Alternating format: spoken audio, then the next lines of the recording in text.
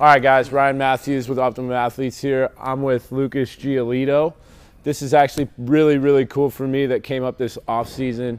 Lucas was really young at the back end of my playing career, and I got to come out to Melbourne, Florida on a rehab assignment, and Lucas was there. I think you were coming back from Tommy John, maybe? Yeah, I had Tommy John back in 12. Yeah, so I got to see him throw on a backfield in the chain link leagues, carving up minor leaguers. So just getting him now when he's an established big leaguer now, and just kind of seeing your career come full circle, man, it's been really cool for me to watch. And now it's really cool to kind of be part of it and, be hands-on with you a little bit here in the off season and just watch the way you go about your work, man. So I want to dive in a little bit of like what you think changed. Yeah. Like not so much like I know you didn't really struggle, or maybe you did. A lot of young players do, but what's the biggest difference from the young big leaguer you were to the kind of like up and coming superstar that you are now, man? Man, so much has changed. Let's see. Kind of starting the beginning, I did experience a lot of initial failure at the big league level. Yeah. I got called up back in 16, in my opinion, well before I was ready. Struggled as a 21-year-old in the big leagues, a lot of up and down, got traded, found my way back to the big leagues, and in my first full year, I just got exposed. Yeah. Luckily, I was with an organization that kind of gave me the opportunity to go out there every fifth day and learn from my failures and experience all that. But after the 2018 season, where I was, statistically probably one of the worst pitchers in the big leagues, if not the worst.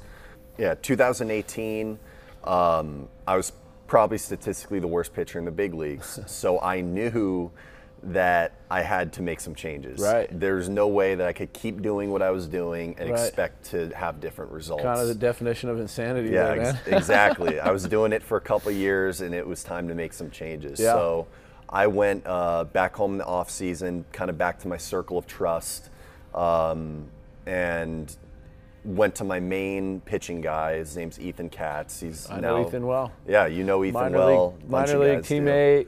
Kind of had him as a coach with the Angels when I was with the Angels. Yeah.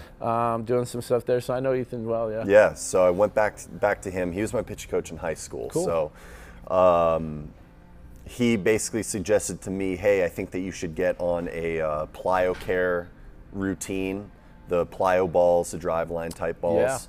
Yeah. And I'd like to see you get on this thing called the core velocity belt. Yeah.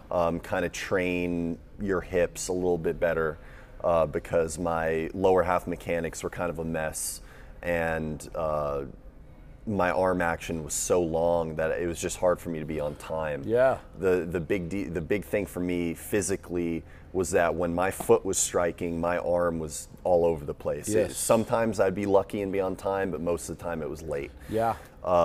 So we got to work on the physical end immediately. I started with my plyo care routine. You got the reverse throws, the pivot picks, the walk-in throws, those kinds of things. And I started on those, kind of segued into playing catch with a baseball, and my main point of emphasis was just be athletic. Yeah. Try and throw like a shortstop. Exactly. Be more efficient.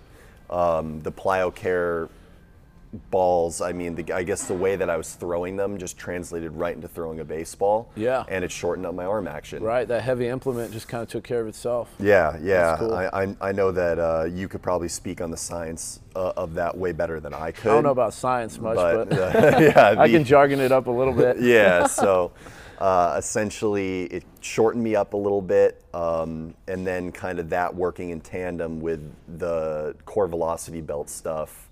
I do want to make a point that when it comes to tools like the core velocity belt, I think that it's very important that you have that base understanding of your body and how it moves.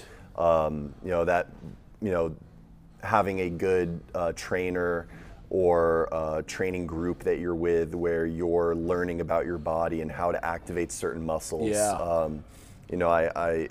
that's something I've been working on for years and years and years, like learning how to turn on my glute and not necessarily have my quad turn on. Exactly. Or understanding like how the kinetic chain works. Right.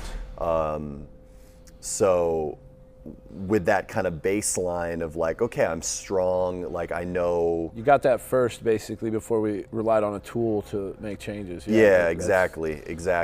You know, the strength was there, the mobility was there. It was just that like missing piece of, I guess, like brain to body connection of like, man, why aren't I driving down the mound? Yeah. What's missing? And for me, the core velocity belt kind of put me into that position to where I was actually feeling driving down the mound, feeling like that hip. I guess they call it the hip hinge. Yeah.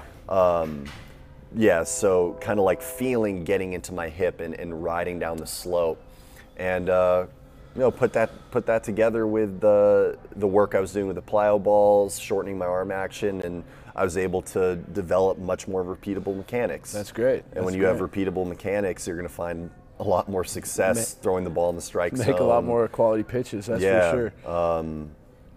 Yeah, I'd say that from the physical end, that was those are the big changes, and that's kind of what led to a lot of success. But there's a whole nother side with the mental. Oh yeah, now we're talking a different demon. Yeah, so I don't know if you want to ask. Let's. I want to go into this a little bit, like just my experience, like in the minor leagues, or even as a young player in college or something like that. How did you have the confidence, or how did you get to the point to take that ownership and be like, I got to make a change that maybe not necessarily the organization agrees with, or that the organization is pushing, or that a coach has mentioned, you know? So a lot of times players, I know I did as a player, was reluctant to kind of educate myself and be like, hey, this is what I think I need to do. And it sounds like you kind of got to a point where it was like, I need to make this choice, or I might see my career by the wayside. And how did you get to that point and have the confidence to make a change yourself? Yeah, it took a lot of like internal struggle, honestly. You know, having that year in 18 where I was just getting crushed. Yeah. You know, I'd go. I went out there. I had some starts where I didn't make it out of the first, second inning. It's embarrassing. Yeah. And for me, there were a lot of low points in that year, but just kind of having that like little spark kind of deep down that was like, I know I'm better than this. Right. I know that I'm going to be able to push past this, but I can't keep doing the same thing that I was doing. Yeah. I knew that changes needed to be made, and I'm very lucky in that I've surrounded myself with so many people that want to see me succeed. I know the White Sox organization wanted to see me succeed, and they were giving me all the opportunities. Right. The biggest thing for me was just knowing that I had to change something and committing to that. Right. Having full commitment in and trust that when I make these changes so I can be more on time, and I can put myself in a better position to deliver the baseball, essentially, that I'm going to find the success I'm looking for. That's like great. You have to have that internal confidence and know that you're going to make it, that you're going to be successful, that you're going to, go out there and be the guy that, is going to get guys out. That's what it takes in order to have consistent long-term success. Right. For me, I feel like I'm just scratching the surface, and there's so much more work to be done. There's so much more to learn. Speaking with some of the best pitchers around the league, you're learning and you're growing until the day you retire. Absolutely. Even at like in your late 30s. Oh yeah.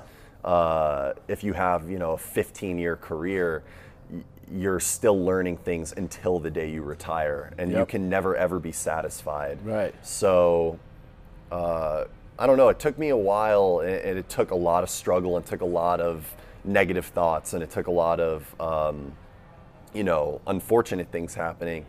But at the end of the day, the biggest thing is having that internal confidence of, I know I'm gonna be successful. You just have to sometimes buy into something that might be a little bit weird or a little different to be able to get there. Right, go against the grain a little bit. Yeah. And that's just a message I want to send to young players, man, is it's okay to have a say-so in your own career. Absolutely. It doesn't have to be dictated by a coach or anything like that. Yeah. All right, so just to finish this up, man, what are we looking to do this year? What are you excited for, man, going into Chicago this year? Man. Huge year last year, build upon that. What are you excited about? I'm excited about the trajectory of our team in general. Beautiful. It's been a lot of losing. I've seen a lot of losing. I've been a part of a lot of losing for the last 3 years. I'm ready for us to turn that corner and just move into winning baseball. Having that winning culture in the clubhouse. For me, that's what I'm most looking forward to. We have so much talent with our team, and we just got a lot more this offseason. The White Sox have been, making a lot of moves. Yeah. So I'm excited to get to spring training, get to work, meet a bunch of the new guys, and get close with everybody so that we can, hopefully make a nice playoff push come season. Fantastic, man. Well, I've seen all your hard work this offseason. I'm excited to watch it, dude. So thanks for doing this, and we'll let you get to work. Yeah, appreciate it, man. Yep. Of course. Thanks for doing that, dude. Appreciate you. Good stuff. Huge.